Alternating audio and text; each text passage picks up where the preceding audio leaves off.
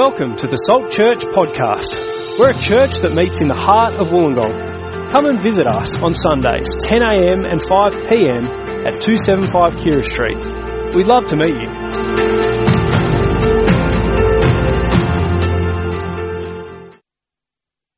Yes, this morning, great to have you with us as we open up God's Word. I'm Michael, one of the pastors here at Salt Church.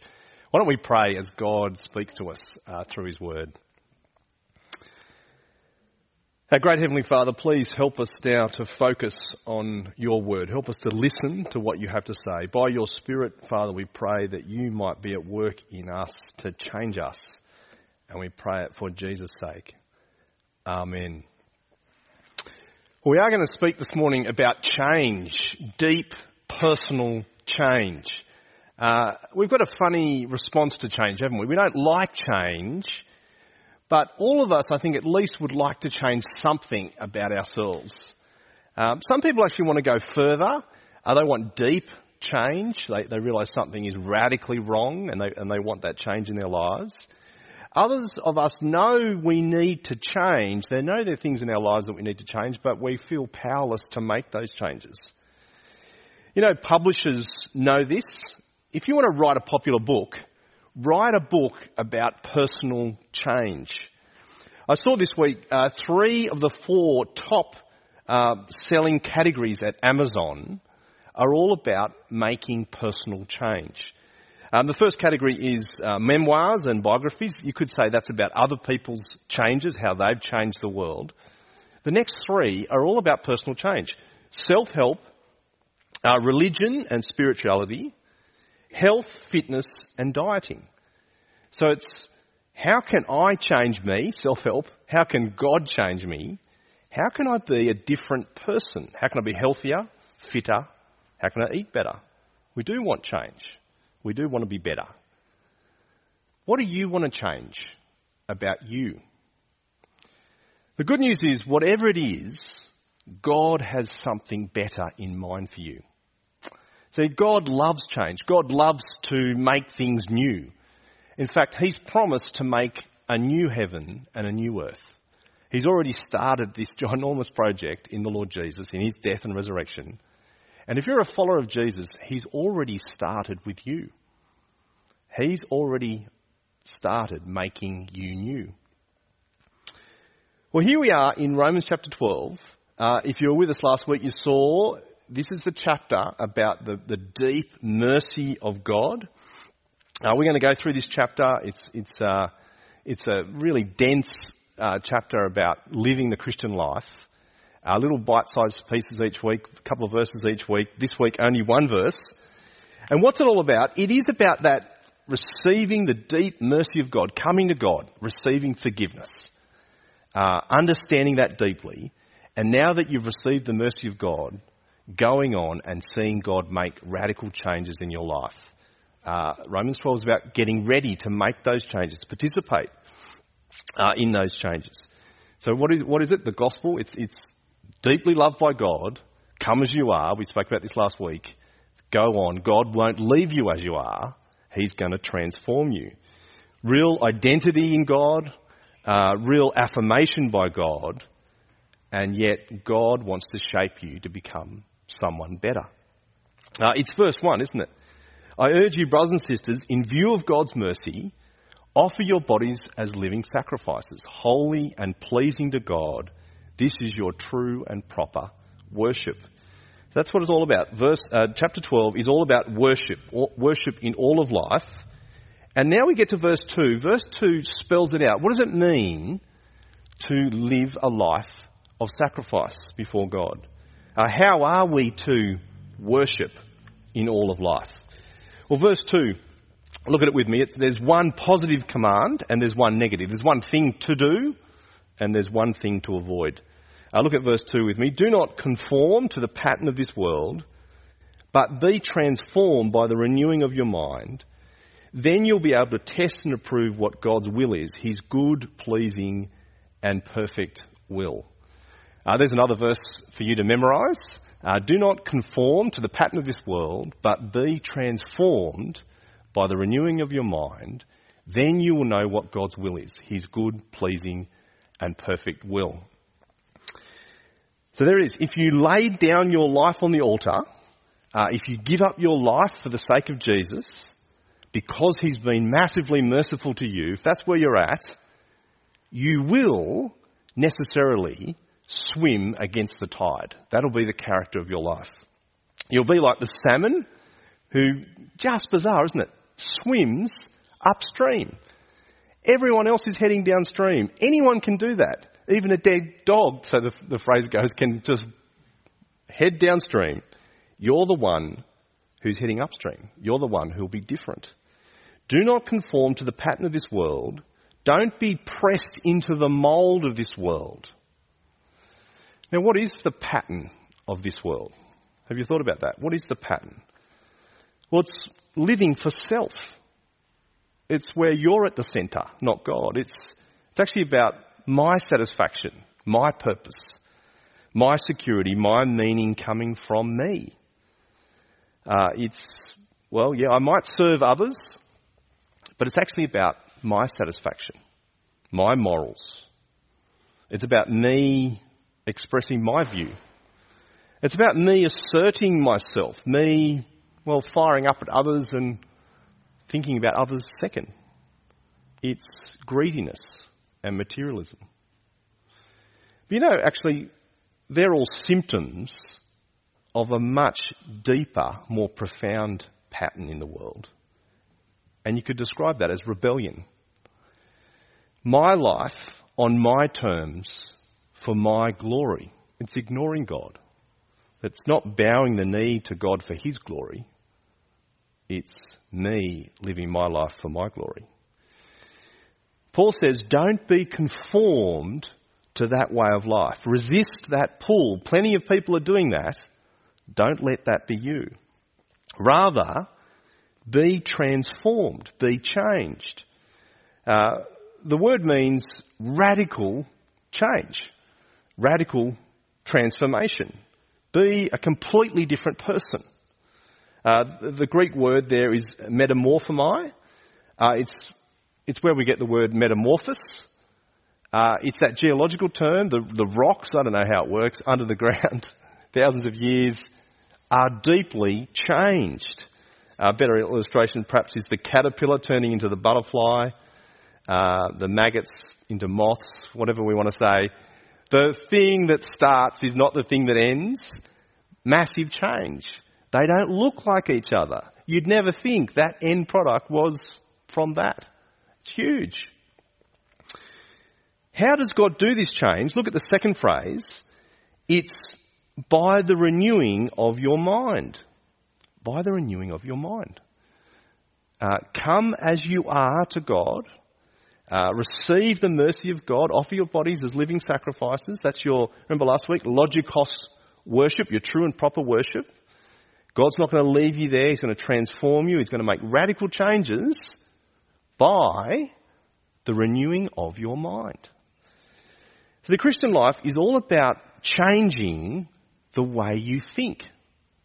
Changing the whole way you see the world, your whole worldview. How you see yourself, how you see others, how you see the whole universe, how you see God. You're going to see everything completely differently now that God is making this transformation by the renewing of your mind. We saw it last week, Romans chapter 1. We started with a futile mind. Our hearts were darkened, our minds were futile. Now our thinking is being renewed, is being changed.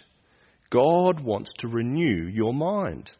It's this new mindset that God's going to give you that will lead to radical transformation of your life. God could have chosen lots of ways to make this transformation. He's chosen to start with your mind. Here again, I think, is the uniqueness of Christianity. Notice it's not God making changes in us by us obeying rules. It's not this change comes about by us doing religious things or having certain disciplines. This genuine change starts with a new way of thinking. Now, you might be thinking to yourself, wait a minute, doesn't doesn't change happen in the Christian life by God's Spirit? Isn't the Spirit the one who brings change in our lives? And it is true there is no change in the Christian life without the work of the Spirit. You would not be a Christian, you would not be a growing Christian without the work of the Spirit.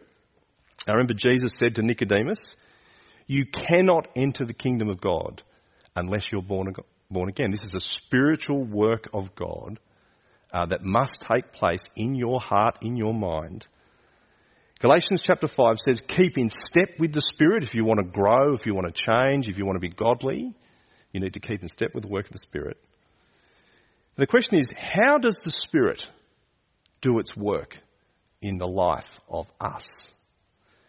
He does it through the Word of God. Now, that's a much bigger conversation than we have space for this morning, but briefly, we need to be clear. The Word of God and the Spirit of God work together. They are consistent. They're on the same page. They're working towards the same goal. They have the same purpose. 2 Timothy chapter 3, verse 16, the Word of God is the breath of God. It's been expelled out of God.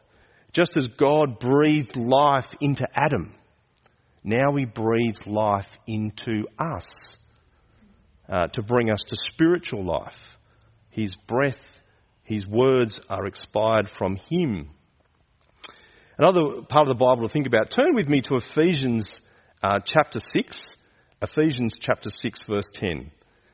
It's about the armour of God, and there's a great phrase there as it speaks about the work of the Spirit and speaks about the Word of God. Ephesians 6:10. Here's how to be strong in the Lord and in His mighty power. Here's how you take your stand against the devil's schemes, it says in verses 10 and 11, because we're talking about a spiritual battle. It's not about flesh and blood. It's a spiritual, the authorities, the powers of the dark world. So verse 13, put on the full armour of God, put on the belt of truth, breastplate of righteousness, feet fitted with a readiness that comes from the gospel. Take up the shield of faith, the helmet of salvation, and in your hand, look down at verse 17, take up the sword of the Spirit. Wield around the power of the Spirit. What a thing to do. And notice what the sword of the Spirit is. It's the Word of God. It's the Bible. See, the sharp edge of the Spirit, the power of the Spirit, is the Word of God. How does the Spirit do its work? He does it by the Word of God. He does it by God's breath. It's why the writer to the Hebrews chapter 4 verse 12 can say this, the Word of God is alive and active. It is sharper than any double-edged sword. It penetrates even to dividing soul and spirit, joints and marrow. It judges the thoughts and attitudes of the heart. What words could do that? What words are so powerful and alive and active and making change to us? Well, it's God's words. Hope that's your experience. The Bible is powerful to bring about change because it's God's words. It's the Spirit bringing about change in us as God speaks to us. As God transforms our minds, He transforms our behaviour and our whole lives. We'll get to that in a moment. But it starts with our minds being changed. Now, you might think to yourself, some people have said, well, aren't some churches too cerebral? Isn't there too much thinking? Isn't there too much Bible? Isn't there too much thinking on the Bible? Isn't there too much time in the Bible? Often that's been the critique of some evangelical churches.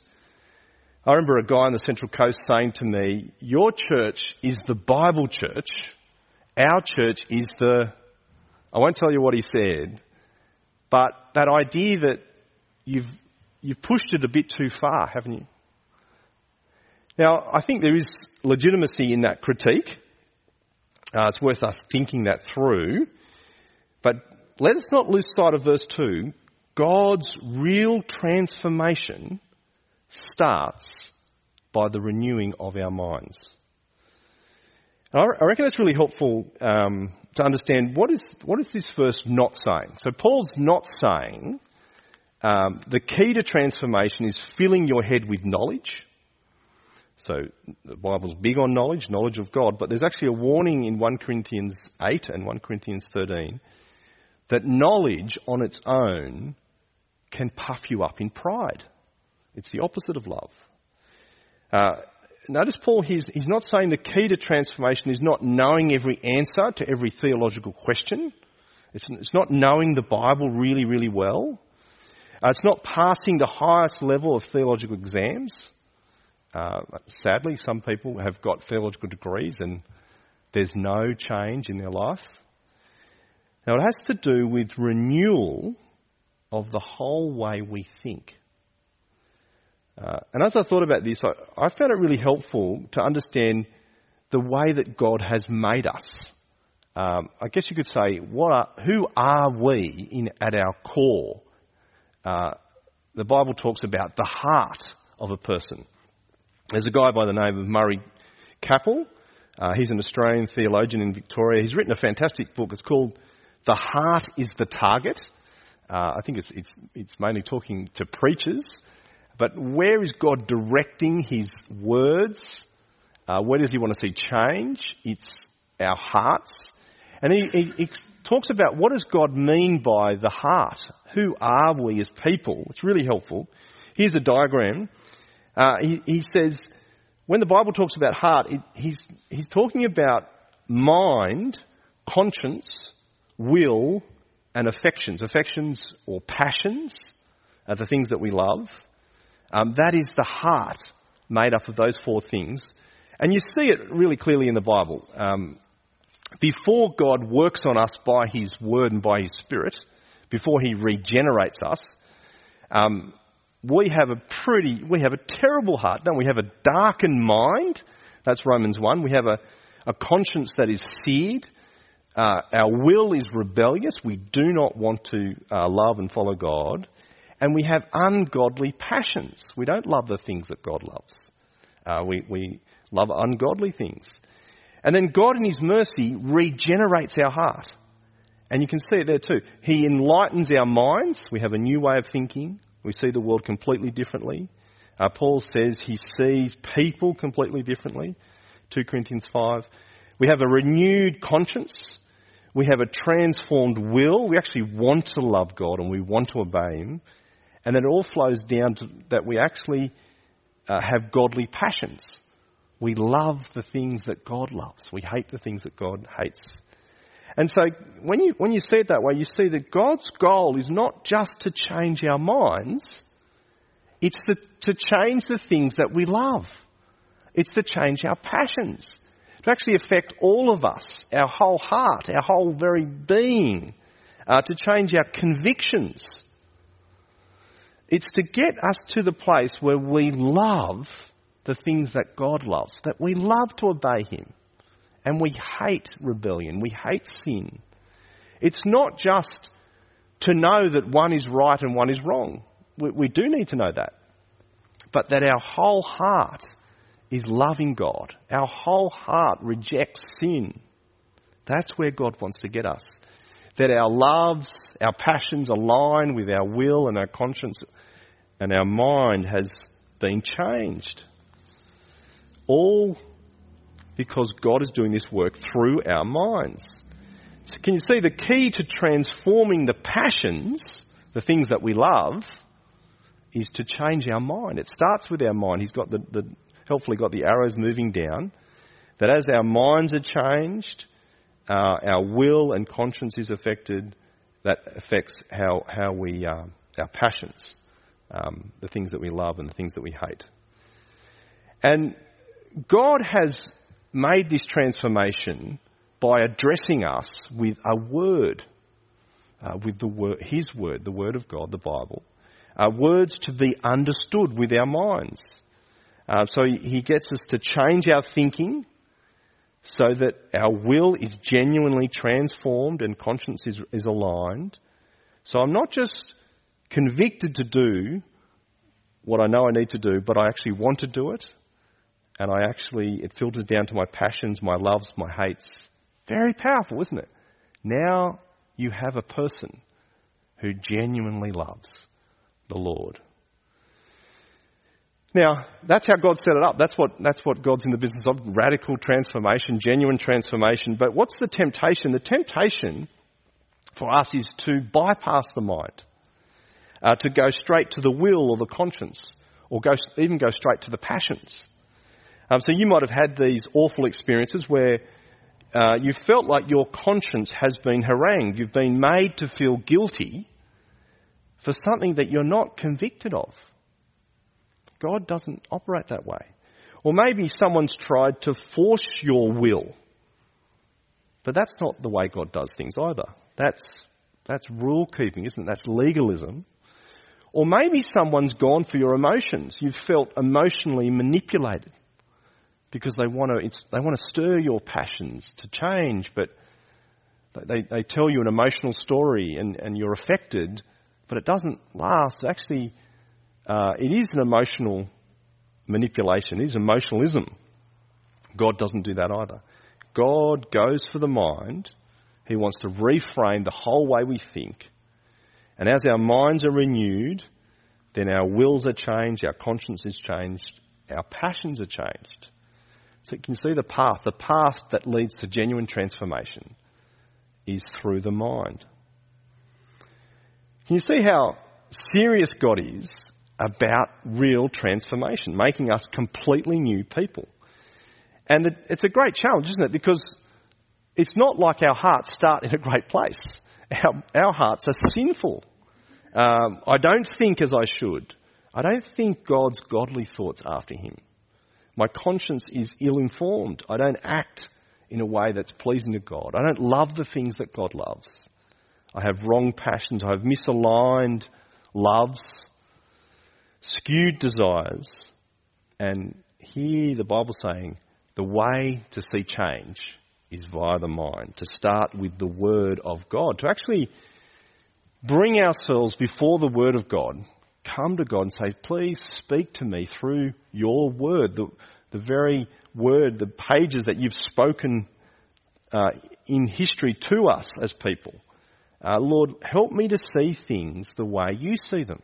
Help me to take on your view. Help me to understand the way things are. Help me to fill my heart and my mind with your thoughts. And the only way to do that is to listen to God's word, because that's where God's thoughts are. That's where his views are found. And here's the thing, that means we've got a decision to make. Because that takes work, that takes effort, doesn't it? To actually understand what God has spoken in the Bible. It actually means I've actually got to actively engage in the Bible. I've got to be listening. God is the one speaking, not me. I've got to be up for personal change. I've got to be willing to put some work in. See, 2 Timothy 3:16 says the Bible is God's breath, it's God's word, it's powerful. And what is it going to do? It's going to teach you. Are you ready to be taught? It's going to rebuke you. It's going to correct you. It's going to train you in righteousness. And the purpose is that you might be thoroughly equipped for every good work. Are you up for that? It actually means coming to the Bible and asking God, change me. Coming to the Bible, what have I misunderstood about God? How is my view of God wrong? How am I misunderstanding his plans and his purposes? It's praying the Spirit might change you as the sword of the Spirit does its work in your life.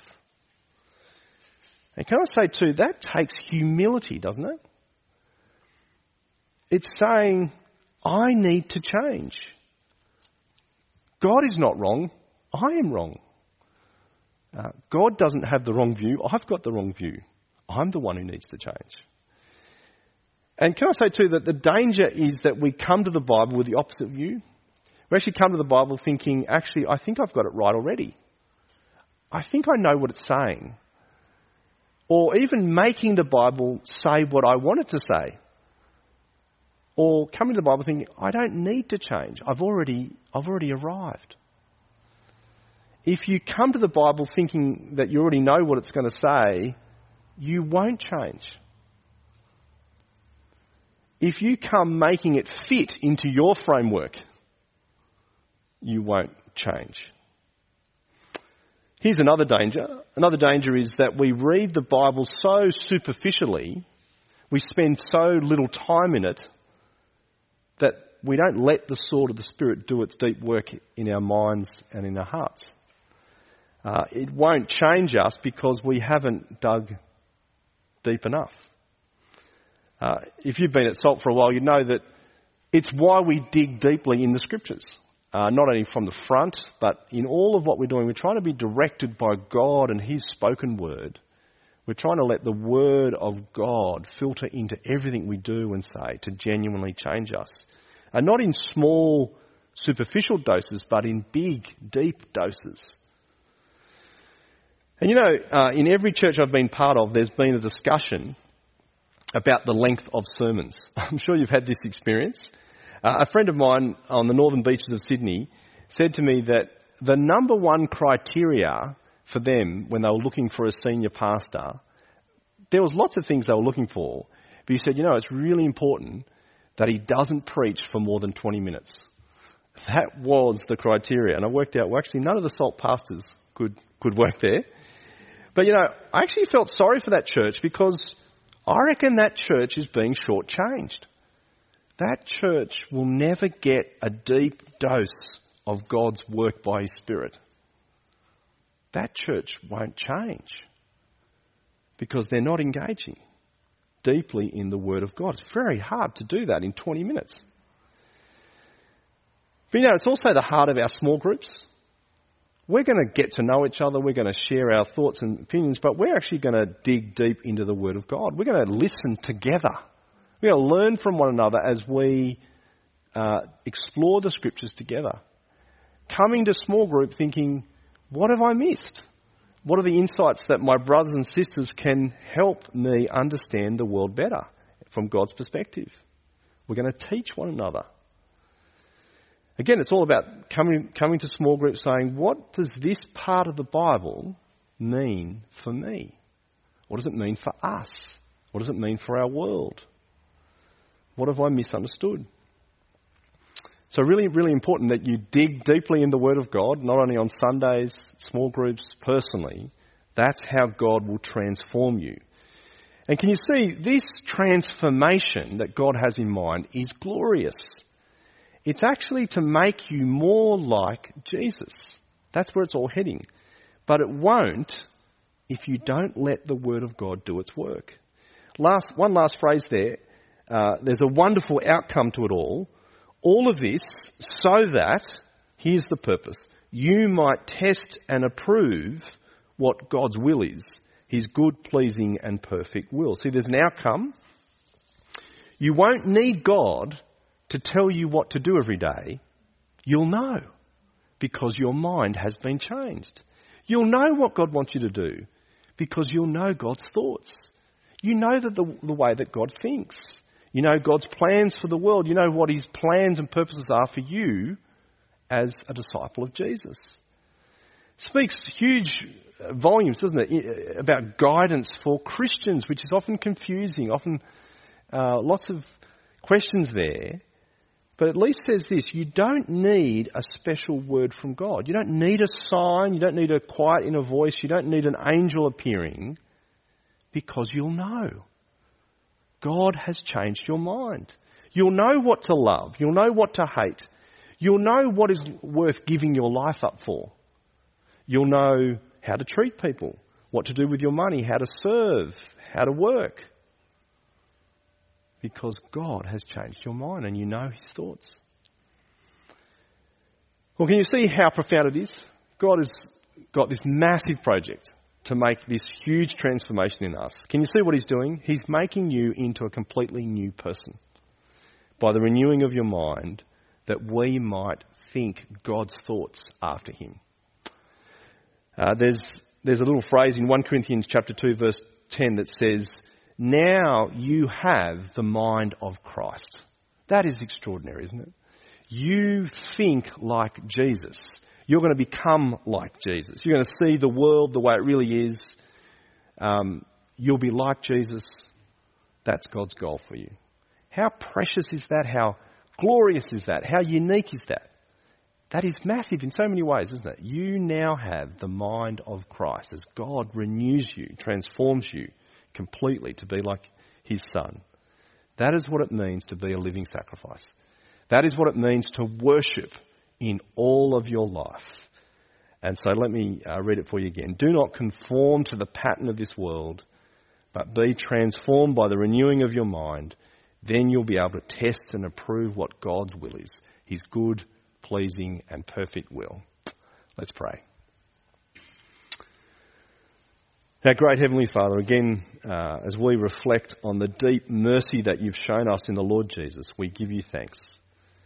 Thank you that we can come as we are, as sinners, people that have been in rebellion, people with futile minds.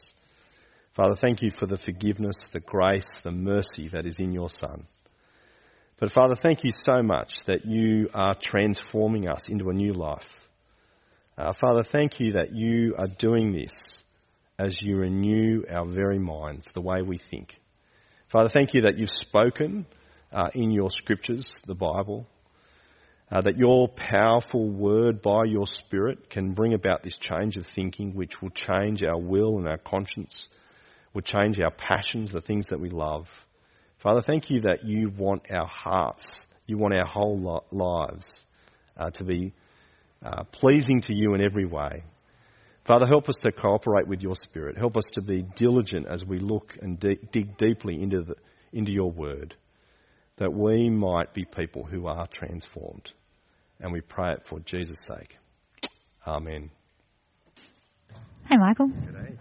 So we've got a couple of questions that have come in for you around the sermon and around what you spoke about. So we'll jump straight in. First two are in a similar vein, I suppose, but one's mine. But how do we know what conforming is? So how much being similar to the world is too much? Is watching Netflix too much conforming? Following someone on Instagram, owning a house, the right type of how much is too much, and how do we know? Netflix always seems to. Yeah. Well. Netflix always seems to get a mention on Sunday morning. How much is too much? Well, it says don't be conformed at all. Okay, so don't go there. So I reckon we've got to be vigilant. We've got to be looking out. Where are my attitudes, my mindset heading me towards that that worldly thinking? So I try to paint that a little bit. What is it? It's about me being at the centre. Watch out for that. There's a whole lot of ways to express it. Is this life all just about material things? There is no life to come. The Bible talks about in 1 John the lust of the flesh, the desire for things, the love, you're engrossed in worldly things, in material things. There's a whole lot of ways it expresses itself. In the end, it's rebellion. It's rebellion against God. It's like my life is about me. It's about me. Yeah. So I think you want to be watching out for that. That vigilance, I think you just got to be watching out for it. It's not legalism. It's not don't do this. No. It's perhaps a way of thinking about Netflix is, well, life is not all about Netflix. I can't just sit around and watch Netflix all day. God's got bigger purposes and plans. How is my mind being shaped? Am I actually bringing the word of God to the things I'm hearing and seeing? Yeah, and what are your how are you being shaped, I guess, is the thing. Totally. I remember hearing it said once, it's not a good question to ask, is this a sin, is this a sin, is this a sin, but rather, does it help me run? Does it help me be transformed? Exactly. Is this transforming me in the right way? And I guess that leads us to the next question from Amy, which is about what should our changed lives, our renewed minds, hearts look like? And she says, I often feel like it's such a tediously slow process. Yeah, I think it is a slow process, so I can relate to that. Although sometimes we don't see the small changes that God's making week by week, month by month. I was only reflecting the other day. Think back 10 years. Think back when you first became a Christian, or even before you became a Christian. What people said about you, the way you thought about the world, the way you thought about others. Or, connect. Sometimes, I connect with a friend who's not yet Christian, and I think, he's a great guy, but he thinks very differently to me. Yeah. And I realise that's because God's done this amazing work in me by his grace, by his mercy, by his Spirit to change the way I think. How does it express? I think some of the parts of the Bible, like Galatians chapter 5, talks about the fruit of the Spirit. How would you know that God is at work? It's the joy, peace, patience. You're actually seeing a changed life. It also talks about the work of the flesh and some of the things that will come out of our natural selves. Yes, it paints a picture of both realities or both. Yeah. So I think you can get a feel for what it looks like. Where am I sitting? But it really starts with that big mindset. Who is God? Who am I? Where do I fit in his plans and purposes? Where's all of life heading? That's where it all starts. Yeah, great, thanks. And it's good to be thinking about throughout the week, isn't it? Totally, each moment. Then we've got a couple of questions about the Spirit. One being, because you talked about the Spirit playing a part in renewing or transforming our minds by reading the Word and being in the Bible to have that happen. And so the questioner asks, does the Spirit do its work only through the Word of God? Yeah. So I think the answer is no, but the question, I guess, more important question is, how would you know it's the work of the Spirit? Yeah. How would you know that God is at work in this by his Spirit? Because the Spirit is the word of truth. The Spirit doesn't speak against the word of God. And so I think it brings you back to the Bible all the time. How do I know? To check it. Yeah. And the Bible makes that clear. So 1 Thessalonians talks about, test the spirits. We know that the devil prowls around like a roaring lion, an enemy. He can masquerade as an angel of light. So he's clever, he's cunning. You need to test, you need to be discerning. Not every spirit that speaks from God, not every prophet, not every person who's speaking God's words, you test. How will you test? I think you'll need to come back to the Bible. There is no other way. And that being the standard. Absolutely. That we go back and to. Thankfully, God has spoken loudly and clearly. Hebrews 1, in Jesus and in his word, that we know what God thinks and says. So, don't step away from that. Lean into that. Yeah, I think that's a really helpful thing to be able to come back to that. Yes, the Spirit can work in other ways, but be careful because so can the enemy. Yeah, that's right. Is that the question, is the Bible-focused church afraid and what might happen? I think there's a right fear. Yes. There is great danger when people say, this is the work of the Spirit, and you realize, hang on. Is it? I don't think it is. Check it, test it. Yeah. Another following on from that is the Bible-focused church then afraid of what might happen if people seek to engage the Spirit beyond Scripture in other written works or elsewhere? Yeah. And I think that's right. In line with what you said. There is a danger there. Of course, God is bigger than we can imagine. God can work in any way he likes, but he's chosen to speak to us through his word and by his Son and by his Spirit. So go there, that's how you'll know. I think it's right to test, like it says. I think we've covered it. Yeah, that's right. So there is a sense in, we should be a little bit wary, a little bit afraid of moving too far from the Scripture. Absolutely. And then the last one's quite practical. What tips can you give us? Any tips you can give us on how to be better at regular personal Bible reading? I think know that there's nothing weird about you if you find Bible reading hard. As I said in the sermon, it'll take work, it'll take effort. But sometimes I think we bite off way too much in one hit. So we say, my Bible reading's been terrible, I haven't read the Bible for months. How about I start with 5 chapters a day? And I'll finish the Bible in 6 months. That's probably not going to work. So start with something small, like just read a verse. Like even this week, if you were to reflect on the next set of verses that we're going to cover for next week, 3 to 5, and just read them every day. It could be 5 minutes in the Bible. Don't leave it there. Hopefully, you go further. But if you're starting from ground zero, you're struggling. Start small. Doing it with others, I think, is helpful as well. That's why small groups are good, or someone in your household. And you mentioned scripture memorization. Yeah. Things that we do that with kids, but you're doing it with as an adult. It can be a helpful thing too. I heard a really helpful thing because I can be a bit perfectionistic, Michael. So I'll go, oh right, I'm going to do my Bible year. I miss 2 days and go, I have to start again. Okay. Not wise, because you don't really get anywhere, do you?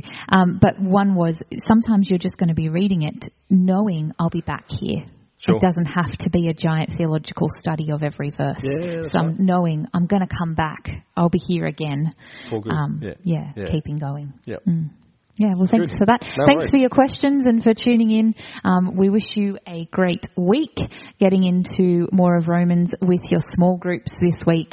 Having a go at just picking a verse, finding a verse to memorize. Perhaps you've got someone you want to do that alongside or do that with. And we'll see you back here 5 p.m. If you're watching, you shouldn't have been because you have one tonight. You can jump in tonight. And if you can't get enough of church on Sunday, you can join 5 p.m.'s feed tonight as well. Otherwise, we'll catch you back here Sunday next week. Have a good one. There you go.